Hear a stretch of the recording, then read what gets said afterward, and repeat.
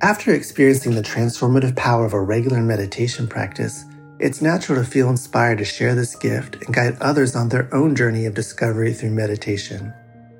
Join Buddhist teacher David Nichtern and Duncan Trussell, comedian and creator of the Netflix animated series The Midnight Gospel, for a free online event on Tuesday, May 7th at 6 p.m. Eastern Time. They'll discuss the profound practices of mindfulness in Dharma Moon's renowned mindfulness meditation teacher training program. Get certified by Dharma Moon to teach meditation, lead group practice sessions, and work with individual students.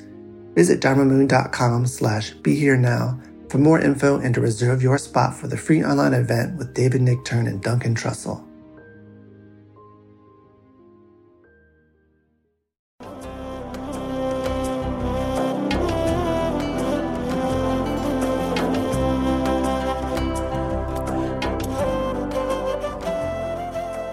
Welcome to the Jack Kornfield Heart Wisdom Hour. We are delighted to share with you Jack's innate common sense and his clear, open heart. In order to continue presenting these podcasts, we need your support. Please go to mindpodnetwork.com/Jack, and you can donate there, or you can go through our Amazon or Audible affiliate links, and that's another great way to support the podcast. Thank you for your generous attention. So please let yourself sit and listen in a way that is at ease. This is not a kind of teaching where you get the exam at the end, no quiz. It's really, at best, a reminder of something that you already know to be true, kind of touching of something that's already wise in your own heart. And if it's not, or if there are things that don't ring right, just ring true, then let them go. And the other day, I think it was yesterday, my good friend and colleague here, Robert Hall, who just finished a retreat that ended yesterday morning in this room, led an afternoon for experienced practitioners. And a lot of what he did was simply make a place for people to tell their own stories of both high points and illuminations and learnings, and also the great difficulties they'd passed through over 10 or 20 or 30 years. And there's a way in which I regret we can't do this on Monday night. And I'm thinking that we should make another night which is just that, for people to meet. And because it's a little imbalanced to have one guy sitting up here basically blabbing and everybody listening. Because I know you all have your own stories and your own wisdom and your own very deep experience. And for me, it's a privilege to be here and teach. And in a lot of ways, as you probably know, we teach what we need to learn. And teaching in that sense is a kind of a practice of talking about things that I really want to remind myself about. So over the past few weeks, the themes that we've been talking about in Buddhist psychology or Buddhist teaching are what are called the sublime abodes, or the descriptions of the liberated heart. And in particular of the qualities that grow as freedom in us grows. We talked about joy and what it means to allow ourselves to live and feel joy even in the midst of the difficulties of this world. And we talked about and worked with practices of compassion for those very difficulties. We have not yet talked about equanimity and peace. That's coming. But tonight it will be metta, loving kindness. One of these sublime abodes. And all of these are expressions of the freedom of heart. The free heart that's not caught in confusion and fear and grasping and judgment, but is actually free to love. So in the ancient texts, in the words of the Buddha, let no one deceive another or despise another being in any state. Hi, Ruby. Let none by anger or hatred wish harm to another. As a mother watches over her child, willing to risk her own life to protect her beloved child, so with a boundless heart should one cherish all beings, all living beings, suffusing the whole world with unobstructed loving kindness. These are these words 2,500 years, wishing may all beings be happy. May they live in safety and joy. All living beings, whether weak or strong, tall, stout, average or short, seen or unseen, near or far, born or yet to be born, may they all be held in loving kindness. May they all be happy. Let your heart full of love pervade 1/4 of the world, and so too the second and third and fourth, and thus the wide world above, below, everywhere, pervaded with love-filled thoughts and intentions, abounding, sublime, beyond measure, free from fear, confusion, and ill will, standing or walking, sitting or lying down during all one's waking hours, mindful of this heart and this loving way of living that is best in the world. So that's the traditional text from what's called the Metta Sutta, or the text on loving kindness. And in a certain way, loving kindness is also that capacity that we have to be present without being so afraid, in some deep way, to allow ourselves to open to the mystery of life. Nisargadatta, who was one of my teachers, a guru in Bombay, said, "All you need is already inside of you. Only you must approach yourself with reverence and love. Self-hatred and self-distrust are grievous errors. Your constant flight from pain and search for pleasure is a sign of the love you bear for yourself. All I plead with you is this: make love of yourself perfect. Deny yourself nothing. Give yourself infinity and eternity, and discover that you do not need them, for you are all of this and beyond." So when he says deny yourself nothing, I don't think he's talking about a latte, or an extra portion at Thanksgiving, although you can work that out with your body. But he's really talking about giving yourself to what is the freest and most beautiful in your own heart and being. And when you enter a forest monastery or temple of the kinds that I trained in Southeast Asia, these great old jungles and trees, there's a kind of stillness there and a quality of respect where the monks and nuns will step over the trails of the ants, and care for every little living being there is tended to or respected or in some way met with the spirit of friendliness and kindness. And there comes in that a great stillness, not the stillness of the lack of activity, but when there's love, there's a kind of silence that grows, because we're not in conflict with the world. We're actually able to be open to one another or this life as it is. Now, all this sounds very nice, right? Sort of the nicey nice part. Love everything.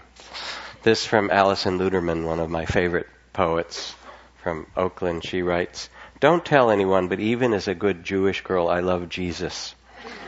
I love his dark Semitic eyes and how his friends are all the poor and the prostitutes and how he will even go to hell for love. He's just like that Buddhist bodhisattva of compassion, Avalokiteshvara, except his name is easier to pronounce.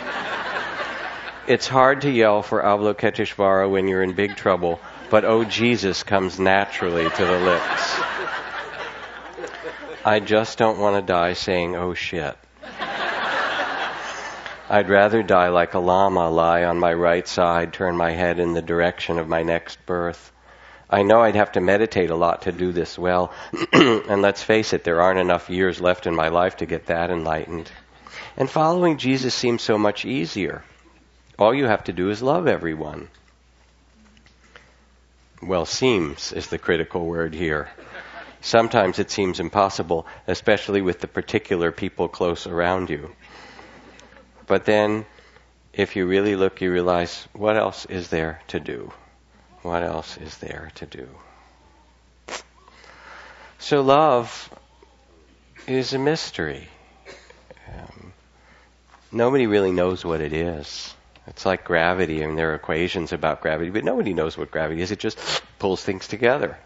And that's really what love is. I think that love is an expression of the Big Bang or the Big Flash, longing for itself again to go back and all be connected, which it actually is and always was. We were all part of that big star. And now we're kind of little pieces of it wandering around. The most beautiful and profound emotion we can experience is the sensation of the mystery, says Einstein. It is the seed of all true science, and to whom this emotion is a stranger who can no longer stand wrapped in awe is as good as dead. Tough words from Albert, But it's so, nobody knows how we got here, or what consciousness is, or what happens when you die, really, or where you came from before you were born. Right, Ruby? Maybe you remember, but, she's not telling. Or the extravagant collisions of galaxies. I mean, I get online, the opening page is the astronomy picture of the day, and it just knocks your socks off. I mean, these are just incredible images of galaxies and, dancing with one another, billions and billions of stars. Who knows? I mean, nobody can explain this stuff, really. As Walt Whitman said, a mouse is miracle enough to stagger sextillions of infidels. And Alice Walker, who writes, I think it pisses God off if you walk by the color purple in a field somewhere and don't notice it. People think pleasing God is all God cares about, but any fool living in the world can see it's always trying to please us back. And so love is this mystery of, like gravity, allurement. We're attracted to one another. We want it. As the poet Hafiz says, admit it. Everyone you see, you say to them, love me. Of course you don't do this out loud, otherwise someone would call the cops. Still, though, think about this great pull to connect. Why not become the one who lives with a full moon in each eye that is always saying, with that sweet moon language, what every other eye in this world is dying to hear? Admit it. Everyone you see, you say to them, love me, in some way or other. But this love, this mysterious quality, is really a stepping out of, maybe it's not even right, I was going to say, it's stepping out of the small sense of ourself, what's called the body of fear, to allow something bigger to be born in us. But the reason that I'm hesitant when those words come out of my mouth is it means even loving the small sense of yourself. And, Ram Dass said at one point, all his years of practice, he'd become a connoisseur of his neuroses. It wasn't that he'd gotten rid of them, but he could say, that too was something to be loved. But somehow to step out of the limitations of our thoughts and our sense of ourselves and just let the world touch us and touch it back. A poem for you. This is from, where are we? Tess Gallagher, and she's writing about hugging a homeless man.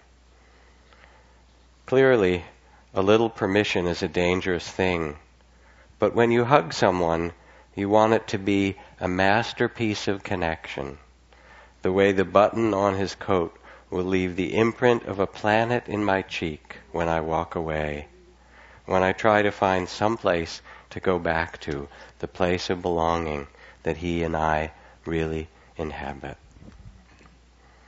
A masterpiece of connection, imagine. But we do know this. We do have these hugs. We do know what it is to touch the world in this way. And it's weird because we live in a culture that has a lot of loneliness and isolation. I hate loneliness, and it's been a very, very hard thing when I kind of look at what I've struggled with in my life. I think that I'm a twin, and I somehow think that I got somebody to come in the womb with me so I wouldn't be lonely. I really do, And then I had that shock one day in my marriage early on when I thought, okay, I'll get married and I won't be lonely anymore.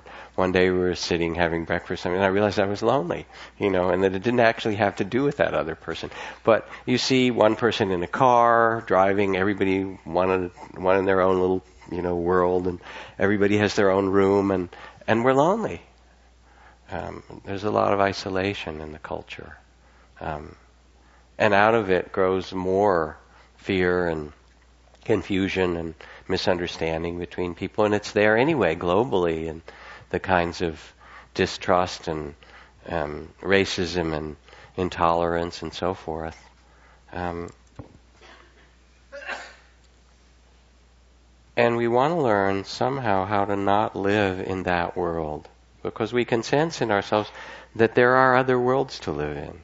That we are the world in a way, and we create the world. So how to do this? Joan Baez writes, if it's natural to kill, why do men have to go into training to learn how? Or Nelson Mandela saying sort of the same thing. If people can be taught to hate, they can also be taught to love. All the modern neuroscience research, neuroplasticity, transformations of the brain, it's really just to return to some original capacity that's born into you from ancient time. And here's a description, maybe in another way, of this tending. This is from M.C. Richards. She writes, how are we to love when we're stiff and numb and distracted? How are we to transform ourselves into limber and soft organisms lying open to the world at the quick? By what process, what agency do we perform the great work transforming lowly materials into gold? Love, like its counterpart death, is a yielding at the center, not in sentiment nor the genitals. If you look deep into my eyes, you'll see the love light. It is the center in every being. One gives up all one has for this, for at the center, love must live. It's the love that resides in us, the self-love out of which all love pours, the fountain, the source.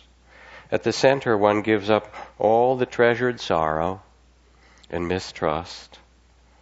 It's an amazing phrase, all the treasured sorrow and mistrust, all the precious loathing and suspicion, all the secret triumphs of withdrawal.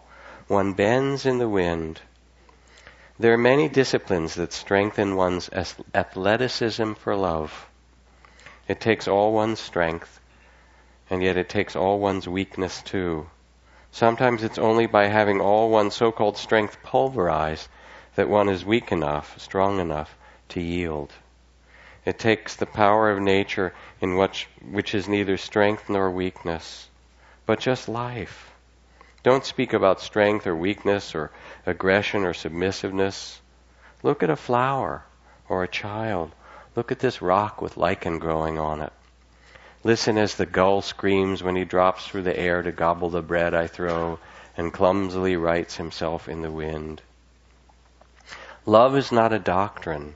Peace is not an international agreement. Love and peace are beings who live as possibilities within us always. It's a long thing to read, but it's also beautiful. And it asks something of you as you listen. What is it that will awaken in you this ability, this capacity? What is it that touches it and brings it alive and nourishes it? Because while it is our true nature, it's also a practice, a training, if you will. Yes, it's an expression of freedom because we're free to love. That's your great freedom. You could love no matter what. You can love. And metta, which is the word, that sutra that I read, the Buddhist text, is also sometimes translated simply as friendliness. You can befriend yourself and every other being that you meet. Friendliness of heart, friendliness of caring. I remember my teacher Gosananda, the Cambodian Gandhi figure with whom I practiced and lived and worked over the years, and he, who was nominated for the Nobel Peace Prize several times and led the Cambodian delegation to the United Nations for the peace talks. Mostly he spent his time leading peace walks across the war-torn parts of Cambodia, chanting the text of loving kindness. And behind him would be hundreds of villagers trying to return to their ruined villages. And he said, you can't go back by bus or by jeep or by car. You have to walk and you have to sing the prayer of loving kindness with every step you take, so that you reclaim this land that has been so traumatized by war and fear, that you reclaim it with love. And he'd be walking along and people would come out of the bushes, somebody who was cutting wood or somebody who was planting rice, and they would just kneel by the side of the road and weep as he walked by with these hundreds of people singing the song of loving kindness, planting these seeds again. This is the practice of loving kindness, the practice of friendliness. And we can practice it in our own lives. Now, in Asia, in the Buddhist temples and the traditional practices of loving kindness, you start with yourself. The Buddha said you can search the whole vast universe and not find anyone more worthy of love than the one seated right on your own seat. Because the things we don't accept or love or cherish or treasure in ourselves, we also can't cherish in another. But it turns out it doesn't work that way so well in the West, and people have seen this, that we're so hard on ourselves. There's so much unworthiness, self-hatred, judgment, that a lot of people wishing themselves well, it feels like a weird thing to do. And I want to be happy? That feels egotistical or wrong. It doesn't fit with who I know myself to be. But actually what it doesn't fit is who I think myself to be. It's not who you really are. And sometimes I give a really, really hard practice to people who've been on retreats and ask me, is there some training I could do to kind of deepen my meditation? I'll say, sure. If you really want something to deepen your practice, do a year of loving kindness only for yourself. Oh no, anything but that. Stop, Oh, that's horrible. What will I do? You can feel how demanding that would be for most people. But the beautiful thing about the practices or the trainings of loving kindness is that you're supposed to start where it's easy. Unlike mindfulness practice, where you take the seat as the Buddha in the center of the universe and say, all right, let me bow to whatever comes, the sorrows, the joys, the pains and difficulties and anguish and delight, and just I will sit as the Buddha in the midst of it and open my heart to all of this, which is profoundly liberating. I will find a space of awareness like we did in our sitting that can let all of this be met with attention and mindfulness and not be thrown about by it. I'll keep my seat, if you will. Keep this connection with the earth and with the freedom that is the space of awareness itself. But loving kindness, instead of saying, all right, bring it on, basically, the practice says, start where it's sweet. Start where it's easy. And I tell this story sometimes when my friend James Barris was doing a long retreat. Maybe he was leading a loving kindness meditation retreat, and somebody came up and said, I don't know whether I should I can't do love for myself very easily. I want to do a benefactor, some friend, someone, start where it's easy, where someone who's loved me, but I can't decide whether to use the Dalai Lama or my dog, basically. So James, I think, had him close his eyes and kind of do a little inner meditation and check first with the Dalai Lama. Dalai Lama said, whatever works for you is fine with me, it's all right. He's just very blessing about that. So then this guy visualized his dog, and he opened the door and the dog's there, the tail's wagging, and the dog says, me, if you're going to do it. Unconditional love, but me first, right? But you start with what opens your heart naturally, and whatever that is, then you let that stream start to flow and move, and gradually you bring in other people you love and things that you care about, and little by little the heart opens, and then in the technology, the inner psychology of it, you get to a point where you start to do neutral people or people that are difficult ones. And your heart's open and loving, and then you think, all right, now I'm going to bring in this person that's really kind of difficult. And you go, I hate them, right? I don't want to bring them in. I'm having such a great feeling, I hate them. I don't want this to go away, they're going to ruin it. And your heart starts to close and shrink and shrivel, and you go, oh, I hate this feeling too. I want back that big love, but to have it, I guess I'm going to have to love them too. And so you're okay, not for your sake, but just because it feels so painful to close the heart. It's just such a painful way to live that you say, okay, all right, I'll even love you because it's a better way to live. And then, of course, after a while, you fall in love with everybody, but you'll have to deal with that later. Now, it's not just an emotion. It is really a training. So sometimes you get a warm, loving, intense, amazing feeling. Sometimes you don't. Sometimes it's just friendliness. Sometimes metta or loving kindness is expressed simply as a kind of respect. Let's see, where did I put this?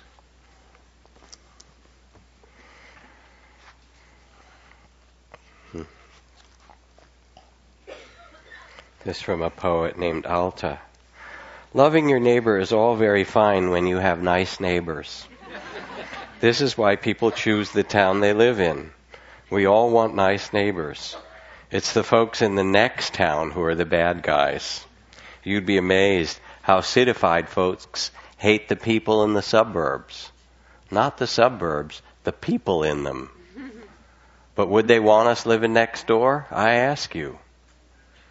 And Joan of Arc was noisy. She must have made a lousy neighbor. And Jesus giving everything away. And Gandhi a walking guilt trip. Some people make nicer neighbors than others. But there you have it. City planning. Funny how we start in on politics, on war and peace, yet all the while we talk about love. It's not easy, Annie Lamott, my friend, said that my mind is like a bad neighborhood. I try not to go there alone. That's her description of meditation. And you sit down and close your eyes, and we did it tonight, and what you get is your own talk radio, basically. And it's on 24/7. The judge and the jury and the inner Berlin Wall, right? And the ocean of tears and the fires of wanting and the terror alerts and the collective sorrows of the world that you remember from seeing it on television or hearing about it, and the creativity you have and the longing and the beauty, and you get the whole thing. And to have the quality of love somehow is to say, yes, this is humanity. This is what your incarnation is. It's what it means to be born as a human being. What Oscar Wilde called the tainted glory of humanity. It's pain and pleasure. And Alexander Solzhenitsyn, the great Russian novelist, he writes, if only it were all so simple. If only there were evil people somewhere insidiously committing evil deeds, and it were necessary just to separate them from the rest of us and destroy them. But the line dividing good and evil cuts through the heart of every human being. And who among us is willing to destroy a piece of their own heart. So you sit, it doesn't take very long, and I think it was Carl Sandburg's word, the mob within the heart. You just start to see, we have it all in us. So what does it mean to have loving kindness? In that way, it's the quality of respect. And I went to practice and work with Dora Kolff, who was the founder of Jungian sand play therapy, an old Jungian analyst in Zurich, who was my wife's main teacher. And Dora had been a student of the Dalai Lama for years, and she was a woman that Carl Jung said, you're so good with children, you should try to make this analysis work with children. And she had, sand play therapy is sort of like dreaming out loud, these little sandboxes and a wall of 10,000 figures of trees and cars and houses and animals and soldiers and plants and everything you could imagine. And even if you're not very good, you're sort of artistic dodo, it doesn't matter. You just take things, you take the blue horse or the dragon or the tree or the crystal or whatever, and you make a scene in the sand, and it's like dreaming out loud, and all the things that are in you show themselves. So I went to be with her, and she has this old house on the lake in Zurich from the 11th century, in this big old room with 10,000 figures, and she was the old master. And I'd done this before, but I wanted to kind of get the instructions from her mouth how to do this. And I came in, and it was cool, and you could see the garden outside the window and all these figures, and she had lit a candle, and there was this tray of sand for me to let out whatever I needed to. And I said, so what should I do? And she looked back, she was this old wise woman, and she smiled, she said, anything you like. And there was just something in the moment of her saying, anything you like, that was like I'd waited lifetimes to hear those words. And I started to pick symbols and make scenes that weren't just about I'm having a hard day, but were the deepest fears and longings all coming out, because she made a place of such respect and such love that all of it could open in some way. Now, when my daughter was younger, there is a woman in our community, Lisa Hamburger, who was the primate keeper for the San Francisco Zoo. And we talked different times about her kids, the chimps and the gorillas and so forth. And she invited us to come down, so I went down with my daughter's school. We brought a number of her classmates down. And first, Lisa introduced us to the chimps. And the chimps were really cool. And the kids were, these were like, it was elementary school, 3rd, 4th, 5th graders. They loved the chimps, and playful and passing these back and forth. And then she said, do you want to meet the gorillas? Okay. She said, now you know how you approach a gorilla. Well, no, said the children, nor I. She said, well, they're big, so you have to approach them very respectfully. And the way you approach a gorilla is that you lower your eyes and you kind of sidle up. You don't kind of march up like this. You kind of sidle up. And then if you want their attention, you clear your throat. Like that. And then they'll know that you want to have a conversation. So here's a class of like 15 little kids, right? And we didn't go in the gorilla enclosure, I mind you, but just up to the edge of it. And people are whizzing by, with their strollers or their bikes or all the things, and the gorillas are completely ignoring everybody and going about their gorilla day, whatever they did. The big silverback male and the younger gorillas, and they're all doing their thing. So these kids kind of sidle up with their eyes down, like, and they get right at the edge of the enclosure, and they go, as little kids. And the silverback male looks over like, oh, somebody wants to talk to me, and kind of clambers over and so forth. And the other gorillas come, and it was such a beautiful moment. To learn to touch with respect that which we have feared, whatever it happens to be, is a part of love. To touch that which we fear in our bodies, to touch that which we feared and closed off in the heart, those stories and the parts of the mind that we've closed down. So this love also has a kind of forgiveness in it. A poem from Ed Brown, Zen master, cook extraordinaire, which he wrote years ago when there was still the kind of danger of nuclear war on alert in the 70s or 80s. At any moment, preparing this meal, we could be gassed 30,000 feet in the air, soon to fall out poisonous on leaf and frond and fur. And still we cook, putting 1,000 cherished dreams on the table to nourish and reassure those close and dear. In this act of cooking, I bid farewell. Always I insisted you alone were to blame. This last instant, my eyes open, and I regard you with all the tenderness and forgiveness I withheld for so long. And in some ways it's that simple, because it's always the last instant. What's going to happen tomorrow? Raise your hand if you know. We'll all go into the market with you, right? Nobody knows. It is so mysterious. That's part of what makes us alive, is that we don't know. And we have to live in this mystery and rest in it. And rest then not in the control stuff, which we do, and that's okay, we're afraid, but really to learn to rest in the place of the heart that says we're given this life and we can rest and we can love. So what else really matters? To be enlightened, says the Zen ancestors, is to be without anxiety about imperfection.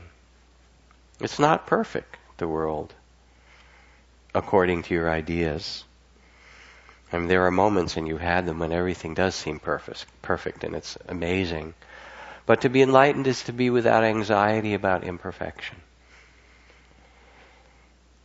Or another way to put it, the point isn't to perfect your personality or your mind or your life in some way, not to perfect yourself, but to perfect your love. And it can be, it is, in the intimate, small ways. Somebody came up to me. We used to have a children's class year-round for Monday night. Now it's mostly in the summer. And she said, I think this stuff is working, because I was driving home from Monday night class, and my 7-year-old and my 8-year-old were starting the fight that they have often in the back seat, and my 8-year-old turned to the 7-year-old and said, could you please just move over and help me with my practice of nonviolence?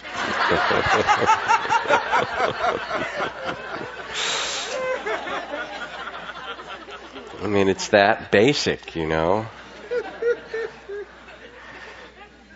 And this from Susan Griffin, where she says, love more often is to be found in kitchens at the dinner hour, tired out and hungry, lingers over tables in houses where the walls record movements, while the cook is probably angry and the ingredients of the meal are budgeted, while somewhere a child cries, feed me now, and our mother is not quite hysterical, says over and over, just wait a bit, wait just a bit, just a bit. Love should grow up in the fields like a wild iris, but never does. It grows in the kitchen. It's small ways, but in it we remember who we are. And one of the beautiful things that happens here on retreats is as people get quiet, and the kind of 2 days, 4 days, if you're a week or 10-day retreat, after 3 or 4 or 5 days, the mind starts to get quiet. You dip into the silence. There's more spaciousness. And when you're not so busy, you realize you love things. You go outside and you see, a tree, a flower, a stone, and it's like you're 2 years old again. Hey, hello. A few days ago, late in the evening, this was on a long retreat, I was sitting quietly in the back of this meditation hall, and it was raining and the room was dark except for candles on the altar, and it felt like we were all camped around a sacred fire, and everyone sat so still and my breath almost stopped, and I wondered what it was, the feeling, and then I realized, this is contentment. There was nowhere else on earth I wanted to be, and no one else I wanted to be with. I was peaceful and deeply silent, and all my struggles had dropped away, and I was content. I felt truly blessed. This is Naomi Newman. And all of a sudden it felt like the blessings couldn't contain themselves, and I began blessing everyone in the room, one by one, their backs or the back of their heads, and even the ones I couldn't see so well. I would shoot some blessings around a chair or into a leg or a hand until I got everyone in the room. And we sat in a sea of blessings until the bell rang, and I've been smiling since then. Littlest ways, we remember what matters. And the capacity grows in us, and we can each sense it. A story or two, and then we'll do our practice.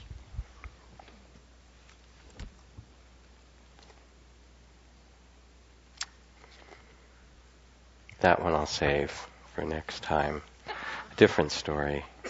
We can sense it grow, and it grows even though there is dukkha, which is the Buddha's word for the sorrows of the world, gain and loss, praise and blame, birth and death. Even though there still remains hunger and injustice and the follies, the insanity of racism and warfare and so forth, there's something in us that knows that there's another way. That's what our dignity is, what our gift is, what our Buddha nature is, that we know this. But not for the faint-hearted.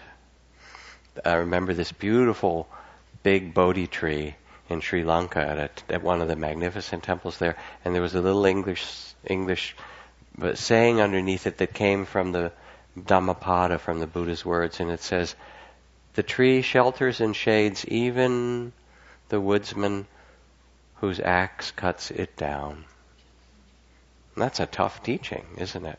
Doesn't mean you have to roll over and become, the victim of people, but it means that you can love anyway. So Sylvia Boorstein told this story. She was teaching in New York, and a guy came up to her who'd been, I guess, in practicing metta and loving kindness, and he'd been mugged at gunpoint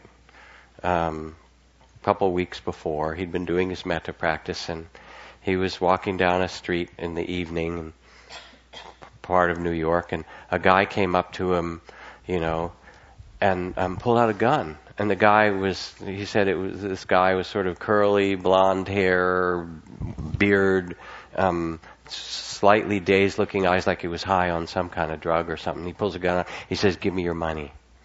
So what do? You pull out your wallet. He says, "Here." He says, no, I want your credit cards too. Okay, here. I want more. I'm going to shoot you. Give me more. Oh, okay, wait. So he starts stalling. He says, well, I have some other things in my pipe. I have another credit card here. I'm going to shoot you. Wait a second. Here, you can have this watch. And the guy's still pointing his gun. I'm going to shoot you. And finally, after, he's given everything he can, he says, you don't have to shoot me. And the guy says, I don't? No, man, you did good. You got credit cards, you got $700, you got a really good watch, you did good. The guy said, I did good. You did really good. You did good. Go show your friends you did really good. You don't have to shoot me. I did good. He put his gun down and kept the stuff, and he walked away. And you laugh because it's funny, but it's also terrifying. And at the same time, there's something so deep in just telling somebody that you did good.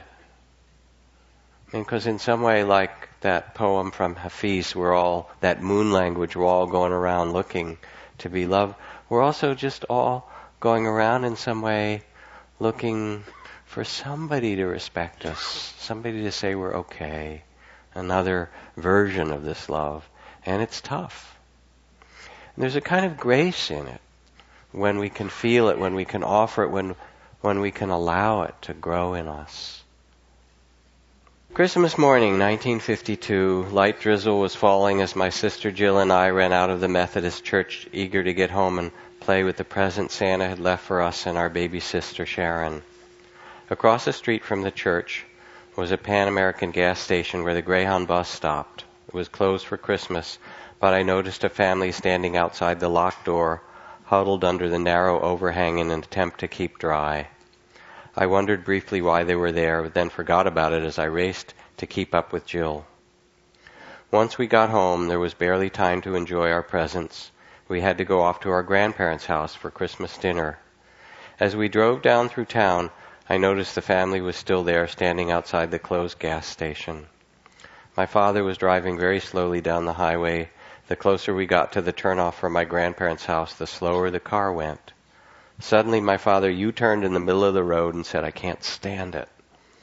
"What?" asked my mother. "It's those people back there at the Pan Am, standing in the rain. They've got children. It's Christmas. I can't stand it." When my father pulled into the service station, I saw there were 5 of them, the parents and 3 children, 2 girls and a small boy. My father rolled down his window. "Merry Christmas," he said. "Howdy," the man replied. He was tall, had to stoop slightly to peer in the car. Jill, Sharon, and I stared at the other 3 children, and they stared back at us. "You waiting on the bus?" my father asked. Man said they were. They were going to Birmingham, where he had a brother and prospects of a job. "Well, that bus isn't going to come along for several hours, and you're getting wet standing here. Winborne's just a couple miles up the road. They've got a shed with a cover there, some benches," my father said. "Why don't you all get in the car and I'll run you up there?" The man thought about it for a moment. Then he beckoned to his family. They climbed into the car. They had no luggage, only the clothes they were wearing. Once they were settled in, my father looked back over his shoulder and asked the children if Santa had found them yet. 3 glum faces mutely gave him his answer. "Well, I didn't think so," my father said, winking at my mother, "because when I saw Santa this morning, he told me he was having trouble finding y'all, and he asked me if he could leave your toys at my house. We'll just go get them before I take you to the bus stop." And all at once, the 3 children's faces lit up, and they began to bounce around in the back seat, laughing and chattering. When we got out of the car at our house, the 3 children ran through the front door straight to the toys that were spread out under our Christmas tree. One of the girls spied Jill's doll and immediately hugged it to her breast. I remember that the little boy grabbed Sharon's ball, and the other girl picked up something of mine. All this happened a long time ago, but the memory of it remains clear. That was the Christmas when my sisters and I learned the joy of making others happy. My mother noticed the middle child was wearing a short-sleeved dress, so she gave the girl Jill's only sweater to wear. And my father invited them to join us at our grandparents' for Christmas dinner, but the parents refused. Back in the car on the way to Winburn, my father asked the man if he had money for bus fare. His brother had sent tickets, the man said. My father reached into his pocket and pulled out $5, which was all he had left till the next payday, pressed the money into the man's hand. The man tried to give it back, but my father insisted. "It'll be late when you get to Birmingham, and those children will be hungry before then. Take it. I've been broke before, and I know what it's like when you can't feed your own family." We left them at the bus stop in Winborne, and as we drove away, I watched out the window as long as I could, looking back at the little girl hugging her new doll. Loving kindness was first taught in the dark forest for monks who were afraid of wild beasts and ghosts. And the Buddha said, if you have a loving heart, you can go anywhere. Your dreams will be sweet, and you'll fall asleep easily. And as you do this practice, the angels and devas will love and protect you, and men and women will love you, and weapons won't harm you. And as you grow in love, if you lose things, they'll be returned to you. And people will welcome you everywhere. Your thoughts become pleasant, and animals sense this and love you, and elephants will bow as you go by, it says. And your voice becomes sweet, and your babies are happy in the womb and growing up. And if you fall off a cliff, a tree will always be there to catch you. You do this as a little recitation when you do this practice. And the world becomes more peaceful around you, and you start to see Buddhas everywhere you go. So let your eyes close for a few minutes. We'll end with a little of this practice.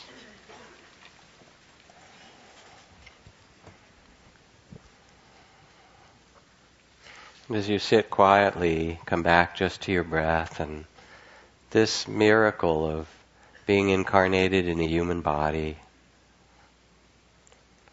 halfway between heaven and earth, sitting like the Buddha in this human form that breathes itself, wakeful, present.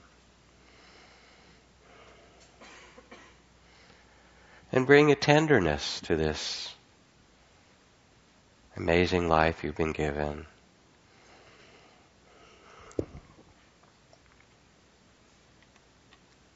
And maybe first, as you do, to make it easy, think of someone you love a lot, uncomplicated love. You just love them. Loved one, benefactor, someone you care about. And as you picture them, offer your well-wishing, the intentions, these ancient phrases of loving kindness. May you be held in great loving kindness.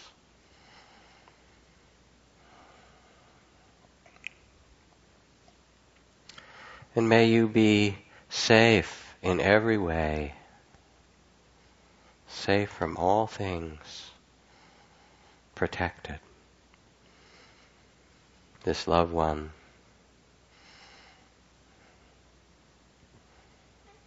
And may you be well in body and mind.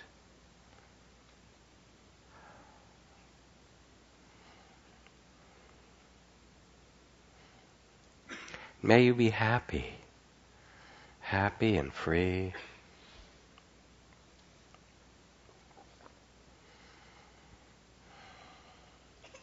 And feel how naturally you wish well to this person you care about. May you be held and filled with loving kindness. Be safe. May you be well in every way.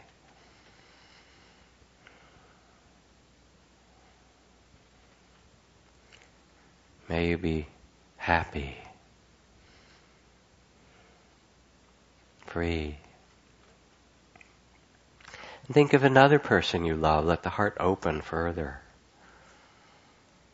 where it's so natural and easy, or another being of any kind.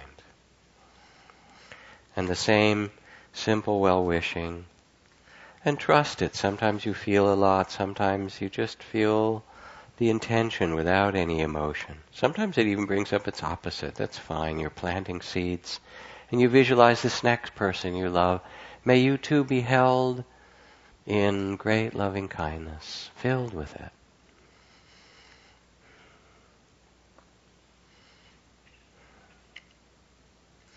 May you too be safe in every way, protected.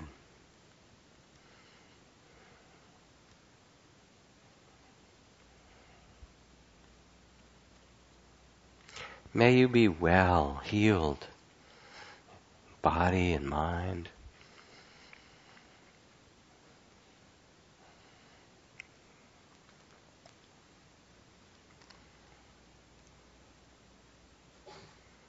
May you be happy,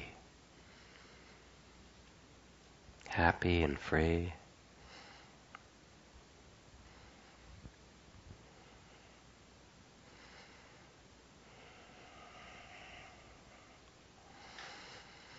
And as you offer these intentions, as you plant the seeds of loving kindness, which you would do in this practice over and over and over again, they start to grow. You picture these loved ones and feel the care and let it be nourished in you.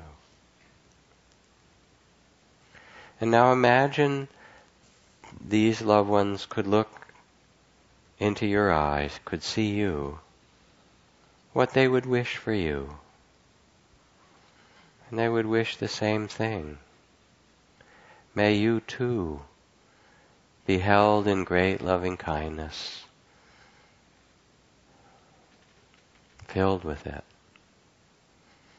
You can wish it for yourself as they wish it for you. May I be held in loving kindness, filled with it. They would wish you to be safe. Feel that wish from them. May I be safe. And how you protect yourself. If you're out in the street and a car comes racing along, you jump back out of the way. You treasure this life.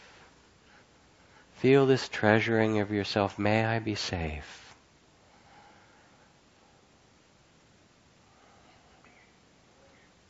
May I be well and healed, body and mind.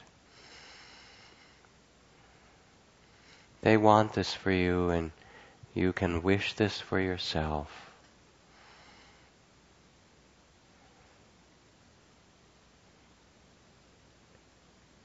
And how they would wish for you to be happy.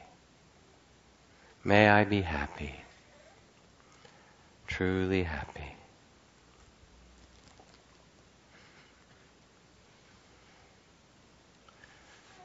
And let the quality of loving kindness for those two that you love and yourself now fill the whole room and all those seated around you. Be included in the heart of loving kindness. All be well and safe. And all be truly happy.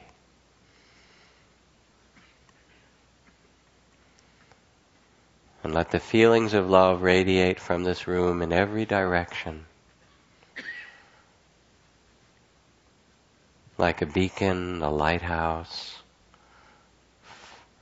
to beings human, non-human, far and near, the Bay Area and the state of California and the continent of North America and the whole globe and beyond. That your heart wishes well for beings. Just as we wish loved ones close to us well, may all beings be held in great loving kindness. Beings everywhere, far and near, young and old. May all beings be safe. Seen and unseen, those we know and those we don't. May all beings be well.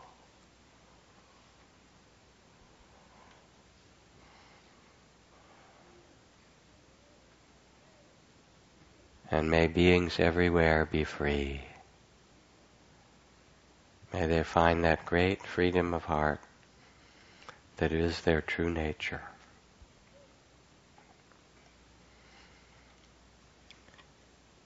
And last, come back to feel yourself seated here and know that the treasure of loving kindness, the great heart of a Buddha, is who you really are.